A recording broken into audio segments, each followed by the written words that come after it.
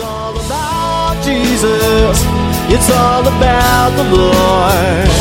All about the Savior and the promise of His word. It's all about Jesus. Welcome to It's All About Jesus, a radio ministry of Calvary Chapel Eagle. You are listening to a Sunday morning message by Pastor Mike Sasso. If you would like to join us for church, we meet every Sunday, 10 a.m. at North Star Charter School, 839 North Linder Road in Eagle, Idaho. You may also join us live streaming at that time. Go to cceagle.org at 10 a.m. to watch the whole service live. If you can't join us then, you can always go back and watch the video. Let's listen in to today's message. It's all about Jesus. It's all about the Lord.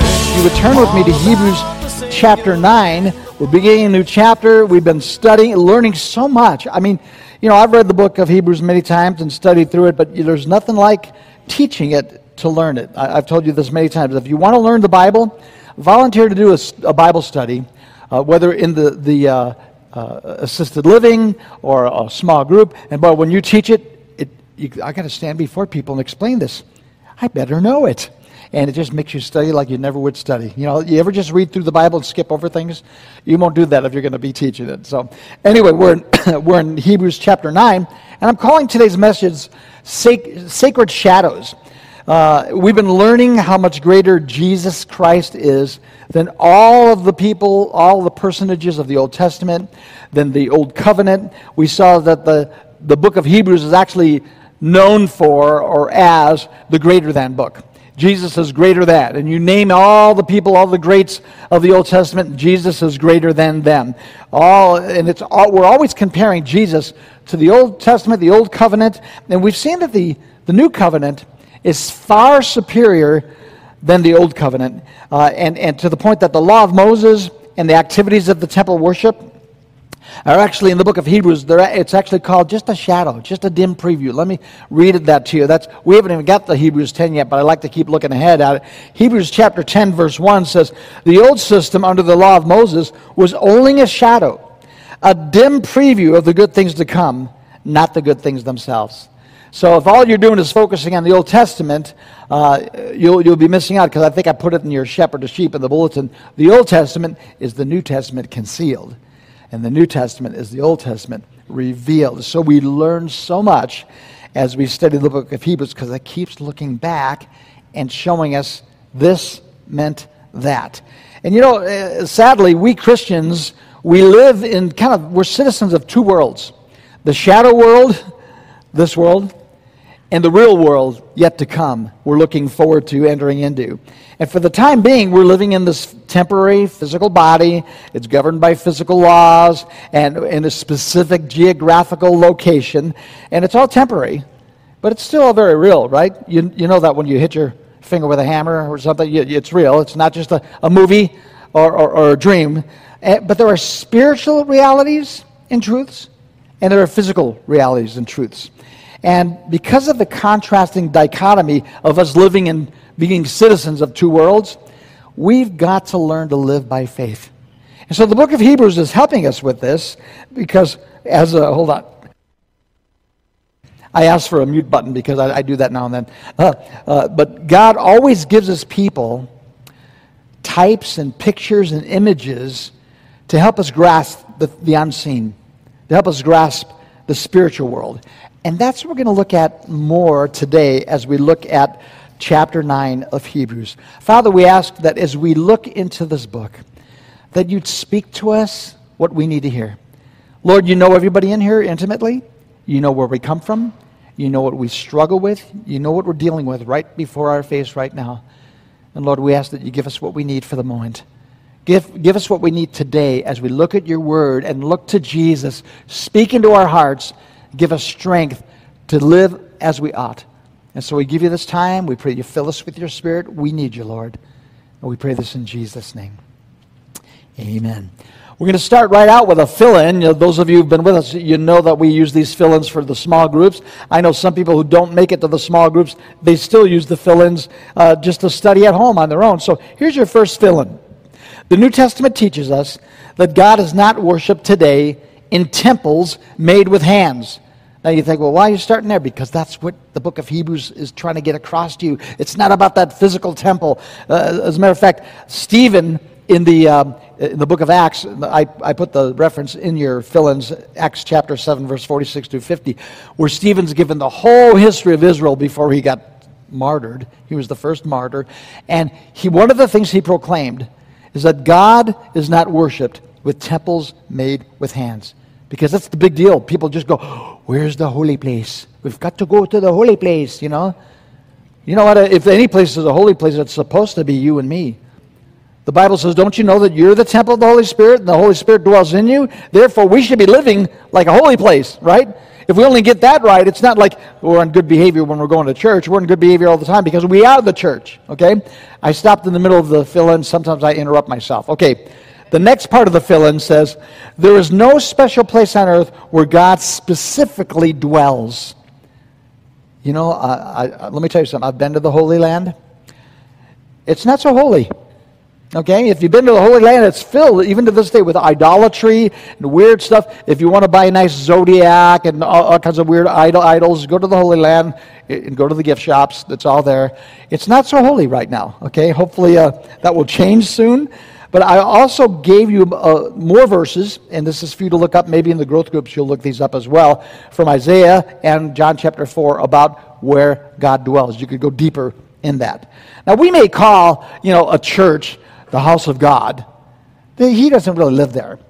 He lives in our hearts. He lives in us. And matter of fact, I've been a pastor for enough years now. I think it's coming up on 38 years. And every church I've been a part of, I've had the privilege to go into that building when there was no service going on. When the lights are off and it's empty. And you hear crickets. It's not like glowing. It's like, it's, you know what makes the place holy? When you guys are there. When the church gathers. And then he says, wherever 2 or 3 are gathered in my name, there I am in the midst. So that's what makes the place holy. Because believe me, I've been to some of the greatest churches. And I've been there when there's people. And I've been there when there's no people. And it's nothing without you guys. The church is the people. Okay, just keep that in mind. Now, Hebrews 9 presents detailed contrasts for us between the Old Covenant, specifically the tabernacle, and the New Covenant. We're going to look at the tabernacle today in depth. There's the new heavenly sanctuary in heaven. That's the tabernacle was just images, was a dim picture of. And as we study these contrasts, we'll see that it makes it very clear the superiority of the heavenly tabernacle compared to the earthly tabernacle. Now, we left off in Hebrews chapter 8, the last verse. Let's look at it. Let's pick up there and run right into chapter 9. Hebrews 8:13 says, in that he says a new covenant, he has made the first obsolete. Now, what is becoming obsolete and growing old is ready to vanish away. And I told you guys that this was just about 6 years before the destruction of Jerusalem, before 70 AD when the Romans sacked Jerusalem and the temple burnt down. And boy, how true this is. It's ready to be finally wiped away because the new has come and the old is not needed anymore. He goes on, remember there's no chapter heading, so he goes on to say, then indeed, even the first covenant had ordinances and divine service for the earthly sanctuary. Now, the old covenant services really were centered and focused more around the earthly, and that sanctuary, or the original one, was a tabernacle. And all that was just a mere shadow or a dim type of the heavenly. Matter of fact, when God told Moses to build the tabernacle, and we looked at this in chapter 8, he says, be careful to make it exactly as I have told you, because it was all images and pictures of the heavenly tabernacle. So as we look at from verse 2 through 8, we're going to look at the original tabernacle. I even have some actual photographs. No, they're drawings. Don't you wish? I mean, I hope that when we get to heaven, and of course, when you get to heaven, who wants to look at pictures, right? I used to say, I want them to play the tape. Tape? I want them to play the video so that we could watch some of these things, the parting of the Red Sea and the smoke on the mountain and all the different things. But you know what? When you're standing there in the presence, not standing. When you're on your knees before the Almighty God, you probably won't be wishing you had videos to look at or images or pictures, because nothing could compare to the presence of God. Sometimes I think about that we probably should, when we pray, people like images and pictures, and sometimes people pray in front of pictures or statues. For me, I would love to just have a giant mural of the universe in high definition from that new Webb telescope. Have you seen some of those pictures? And you realize the person that you're talking to created all that. Sometimes we think, God is just my little buddy. He's not much more than your little buddy. He's the Lord God Almighty, the creator of heavens and earth. And if we only grasped what he was capable of, what he's done, we wouldn't talk to him like our little buddy. We say, oh, Lord God Almighty, creator of heavens and earth. And yet he has stooped low for us, and we'll see that in Hebrews chapter 9. He stoops low that he became a man. Matter of fact, you want to see, we can't picture a God who created all these things, so we get little pictures of Jesus. But we don't have pictures. We don't know what he looks like. But you know what? God knew we needed something or someone to relate to that we could connect with him, and he sent us Jesus. So instead of looking at the Webb telescope pictures, look to Jesus, because he's our connection with God. It won't overwhelm you as much. Anyway, I got off on that. Listen, by the time we get to verse 9, we're going to see, so I'm going to give you a sneak preview, that we're told that everything in the temple and everything of the Old Covenant was symbolic. It was, matter of fact, the word symbolic in verse 9, the Greek word is parabole. Does that sound like a word you know? Parable. And so all the things that we see in the temple and the furniture and the priests and their functions, it was all a parable of the gospel of Jesus Christ. So I love it, okay? So let's begin now looking from verse 2. We'll look at some of the details. First, the big picture. Verse 2 says, "For a tabernacle was prepared, the first part in which the lampstand and the table and the showbread, which is called the sanctuary, and behind the second veil, the part of the tabernacle which is called the holiest of all." Now, I'm doing my best to find. Sometimes the web has better pictures than other times, and there's a picture I want you to get, but this is just one. I've got a few different ones, so there's better ones too. But this tabernacle was just a tent. But it was the center place, it was the focal point of worship in the Old Testament. And as you look at it, try to picture, it was 45 feet long, it was 15 feet wide, and 15 feet high, and it was divided into two rooms. The larger room, the first part, which is mentioned in verse 2, was 15 feet by 30 feet. And it was called the Holy Place. Now think about it. This was the center of worship. It could fit in this gymnasium. I mean, they could set the whole thing up right here, okay? And it was the holy place, the first part of it. Now, behind the second veil was a smaller room, and it was 15 by 15. It was a cube, 15 by 15, and it was called the Holy of Holies, or in the text here, it's called the holiest of all. And we've got to get it through our heads that worship in the Old Covenant was so much more different than it is today, because today we all go to church. We all see each other and we worship God as if he's right here in our midst, because he is. In this time, especially in the original tabernacle and then later the temple, only the priests could go in. Only the priests, after much training and years of waiting, could go into the first part. And then the second part, only the high priest could go in. Very limited access to church in those days, right? And so, in contrast to the tabernacle in heaven, all who will come to Jesus Christ could enter into his presence. We'll all be there if we come through Jesus Christ. So, a big difference, but it's a dim shadow of what's in heaven. So, let's take a look at some of the furniture, starting with verse 2. But remember, these are copies of things in heaven. As a matter of fact, Hebrews 9:23 says this in the New Living. "The tabernacle and everything in it were copies of things in heaven." Now, it's not exact copy, exact size, and made of this. It's a parable. It's a dim shadow so that you could get an idea of the spiritual, okay? And each piece of furniture had its own special meaning. So I want to go through some of the pieces of furniture with you, and we'll see what might that mean, okay? First, and I read it in verse 2 and 3, some of the furnishings. There's a lampstand. In this lampstand, you could find various pictures, and this is in fact, after I found this, I thought, I don't think that's Hebrew. I don't know what language that is, if it tells me. But this lampstand, this is the best, I think, probably one of the most accurate pictures I could find. And it stood in the first part, the holy place, and it is a 7-branched golden candlestick. And those of you in the small groups, I send my notes that you could look up. I've got references where you could read about this candlestick in the Old Testament. It was made of pure gold. Must have been pretty heavy. 7-branched golden candlestick, and it provided the only light for the sanctuary. You go in there, there was thick veils and thick curtains. It was badger skin coverings over this tabernacle. When you go in, it would have been pitch dark except for this 7-branched golden candlestick. And the light that was produced from it, the flames were kept by burning wicks fed by oil, not candlesticks as you might picture today. It wasn't little candlesticks. It was wicks that kept burning through a supply of oil. And since there were no windows in the tabernacle, the lampstand provided much needed light for the priest to minister in that place.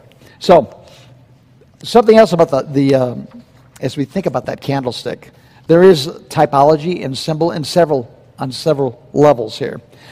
First of all, the nation Israel was actually supposed to be light to the Gentiles.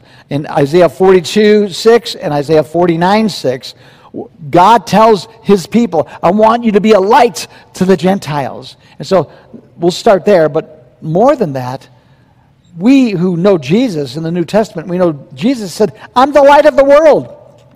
And he who follows after me shall not walk in darkness, but have the light of life. And so Jesus is the light of the world. And we'll talk a little bit more about that candlestick and Jesus in a second. But as we follow through on this thought, and those of you who are taking notes, you might want to write down Philippians chapter 2, verse 14 and 15, because we're told that every believer, is supposed to shine as a light in a dark world. That's what God's called us to do. And by the time we get to the book of Revelation, which we've already taught through that, so it'll be a while before we come back around and go through the book of Revelation, we see Jesus in the heavenly tabernacle, in the real deal, standing in the midst of 7 golden candlesticks. And the Bible tells us that those 7 golden candlesticks represented us, the church. And if you want to read the first 4 chapters of the book of Revelation, you'll see Jesus had some positive and some negative things to say to the church. Some encouragement and some rebuke. I've done a whole study on that. And matter of fact, our men's group has been going through Jesus speaking to the churches of Revelation. So much we could learn through that. But Jesus walks among the 7 golden candlesticks. He walks among us, and that's in the real sanctuary, what's going on. Remember, in the tabernacle, it's all symbolic, it's all parabole. It's a parable, okay? The next piece of furniture I want to point out to you is the table, and it's actually called the table of showbread. And this table was made of acacia wood. It was covered with gold. It was gold inlaid. And it was 3 feet long by 1.5 feet wide, and it was 2 feet 3 inches high. And what this table was used for was to store 12 loaves of showbread. And back in those days, they used bread without leaven, so they were like flat pancake-looking bread. I think, give you an idea, that's kind of a dark picture I found there, but it is what it is. And so each of these loaves represented a tribe of Israel. And it was called the bread of the presence, that the tribes of Israel were ever before the presence of God. And every Sabbath, once a week, the priest would remove the old loaves and they'd put fresh loaves in there. And then the priest alone were allowed to eat of the loaves. That's a week-old bread, I guess it would be okay. And so these loaves were called the bread of presence. And it was a reminder of God's presence among the children of Israel, sustaining and encompassing the 12 tribes of Israel. And today we could also look at it as, isn't Jesus called the bread of life? Jesus is the bread of life. He's the one who sustains and keeps us. And he's given for the life of the world. Now, back then, only the priest could eat of the bread of the presence. But today, every believer could partake of the bread of life. As a matter of fact, when Jesus was instituting the new covenant, remember at the Last Supper, when he was mysteriously changing the meaning of the symbolism of the Passover meal, this will now mean that, and this will now mean this. He says, he held the cup that used to be the cup of redemption, and he says, this is my blood of the new covenant, which is shed for you. He took the bread that had all kinds of meaning in the Old Testament, but he changed it. He goes, now it's pointing to me. He took the bread and says, this is my body, which is broken for you. Take and eat in remembrance of me. And so every time we have communion, I think we did do that last week, we had communion. Every time we have communion, we're remembering Jesus is the bread of life. We're remembering that he was broken for all mankind, that all who will could come freely and partake. He says, take and eat. Not just a priest, not just exclusive little club, and only one man gets to go into the Holy of Holies. Everything's changed because that was just a dim image of the new picture, of the new covenant, what did we look at last week? It's a better covenant with better promises, okay?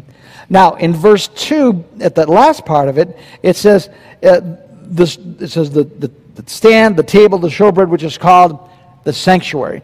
And so we're told that this whole first part is called the sanctuary. It's funny, when we go to church, at least all of my life growing up in Calvary chapels, whenever I went to church, they'd say, I'll see you in the sanctuary. This was the sanctuary, the place where we all go into the sanctuary. Well, this was called the sanctuary, the first part of it. And it refers to what we call the holy place. Now, there was this veil, this thick curtain that separated the first part from the holiest of all, or the Holy of Holies.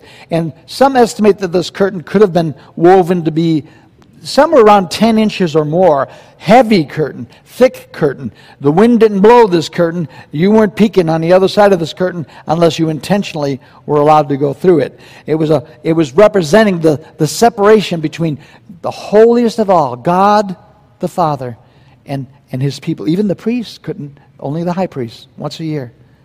Now I want to do a spoiler alert. I don't know where this is in my notes, but I don't know if you're aware. But when Jesus died on the cross, and he was the Lamb of God that takes away the sins of the world, and he shed his blood for you and I, the sacrifice on that day, he cried out, "It is finished." And that 10-inch veil that separated the holiest of all from the holy place was torn. No man could do that. And it was torn from top to bottom. God did it. God said, no more veil, no more separation, because Jesus paid the price so that man could have fellowship with God. Wonderful picture. Now, I have visited some real fancy churches.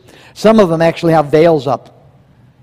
Matter of fact, when me and my friend Matt Slick, when they rededicated the I think it was the Boise temple, the LDS church, and they wanted us to see how beautiful it was, and we went to the holy place, and so they said, "You guys have any questions?" And Matt says, "Yeah, how come the veil's up? Didn't God tear that veil? It was torn down." It was like, well, let me go get somebody to answer that question. You know how it goes. But he's trouble. That's why I took him with me when I was going to go on the tour. I knew he'd have some good questions. My question was, why do we even need temples? Because everything we're reading in the New Testament, they didn't use temples anymore. And nowhere in the New Testament are we told to build temples. The only ones that were there were the Jewish temples, and it was temporary, and it was about to be destroyed in 70 AD because of what we're reading in Hebrews, that it was temporary and weak and meagerly, and so now we have the real deal, access to God. Okay, getting sidetracked again. Listen, there was another piece of furniture, and it was called the golden altar of incense. Now, this golden altar of incense was also made, incense. Did I say incest? But incest me. Yeah. Oh, thanks. If I ever get lost, I could count on LG to keep me going. Thanks, LG. Okay. So, the golden altar of incense, it was also made of acacia wood. It was covered with gold, and it was 1.5 feet square. and then it was on a stand, so it was 3 feet high. And it stood right before the veil to enter into the most holy place, right at that veil of the Holy of Holies. Probably some of the incense might even make it into the Holy of Holies. I'm not sure. I wasn't there. But this golden altar was in the holy place, almost guarding the way to the Holy of Holies. And we know that that incense in the Old Testament always spoke of prayer rising up before God. And so it was, before you could go into the most holy place, you've got to have intercession. You've got to have prayer going up. And on the Day of Atonement, the high priest would take coals from this altar of incense, and he'd burn it in, he'd bring those coals into the most holy place. Now, in my studying, I'm finding a little bit of controversy, because some believe that the priest would actually take the whole altar of incense and roll it in there. I don't know, it looked like it might be a little awkward. I wouldn't want to knock it over, you know. Others believe that there was a censer, and that's what we're talking about as we continue to read. I think in verse 4 it says a golden censer. So some believe that coals were taken from the altar of incense, put in a golden censer, and swung around and brought into that holy place. But it was prayers going up before God. And every morning and every evening, the priest would burn incense at the altar in the holy place. And David suggested, if you look up in Psalm 141, verse 2, that may my prayers go up before you as incense. And so incense is always a picture of intercession and prayer before God. But also, to me, it reminds me that Jesus Christ is always interceding for me.